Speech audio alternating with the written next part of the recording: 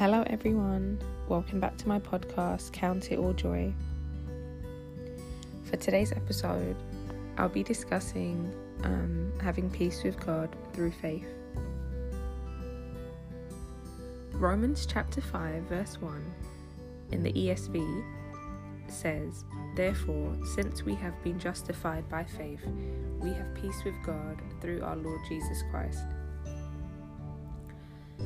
Now, I'm currently going through a season where it feels as though my past sins have caught up with me, even though I've confessed them and asked God for forgiveness many times.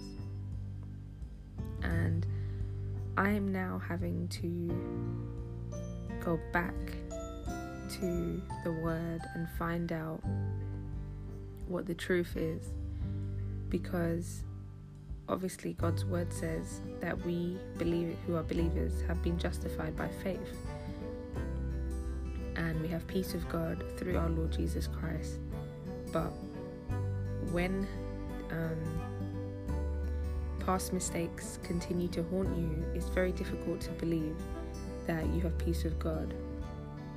And because I'm currently at that place right now, and I have been for quite some time, I just want to encourage anyone who may be going through a similar season, who, like in your heart, you know that you've confessed your sins, you repented and you asked God for mercy, and you don't understand why He has allowed situations to occur when you've really repented before Him. I would just say, be honest and open with Him, and as the psalmist said in Psalm 62 verse 8, pour out your heart before Him, because that is where I am at right now. I'm having to pour out my heart before Him, because in all honesty, it doesn't feel like, when I look at my circumstances, it does not feel as though God is for me. I am beginning to question if I am a child of God because of my circumstances, which are very unjust, very extreme, and very unfair. So in the face of these difficult circumstances, I'm having to look beyond my feelings and live beyond my feelings and go to the Word of God and find out what the truth is. So, the truth is, if I've placed my faith and trust in Jesus Christ and I've repented of all my sin, I have been forgiven. But when circumstances seem to contradict His word, I need to be honest with Him and let Him know that I don't understand what's going on. So will you join with me in prayer as I seek the Lord for His mercy? So Father God, I thank You for today.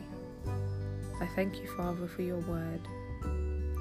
And I just want to uplift anyone right now who's going through a similar experience to I am, where their circumstances seem to contradict Your word. I pray, Father, that You would have mercy upon all of us, and that You would help us to continue believing in spite of the glaring contradictions. I pray, Father, that You'd help me and everyone listening to put their faith and trust in You, and to anchor our hope and trust in Your word. You said in Your word, Lord, that Your word does not return back to You void. So please help me to put my faith and trust in You. When the enemy throws his fiery darts in my mind, please help me to quench his darts with Your word. In Your name I pray, amen. In Your name, Jesus, I pray.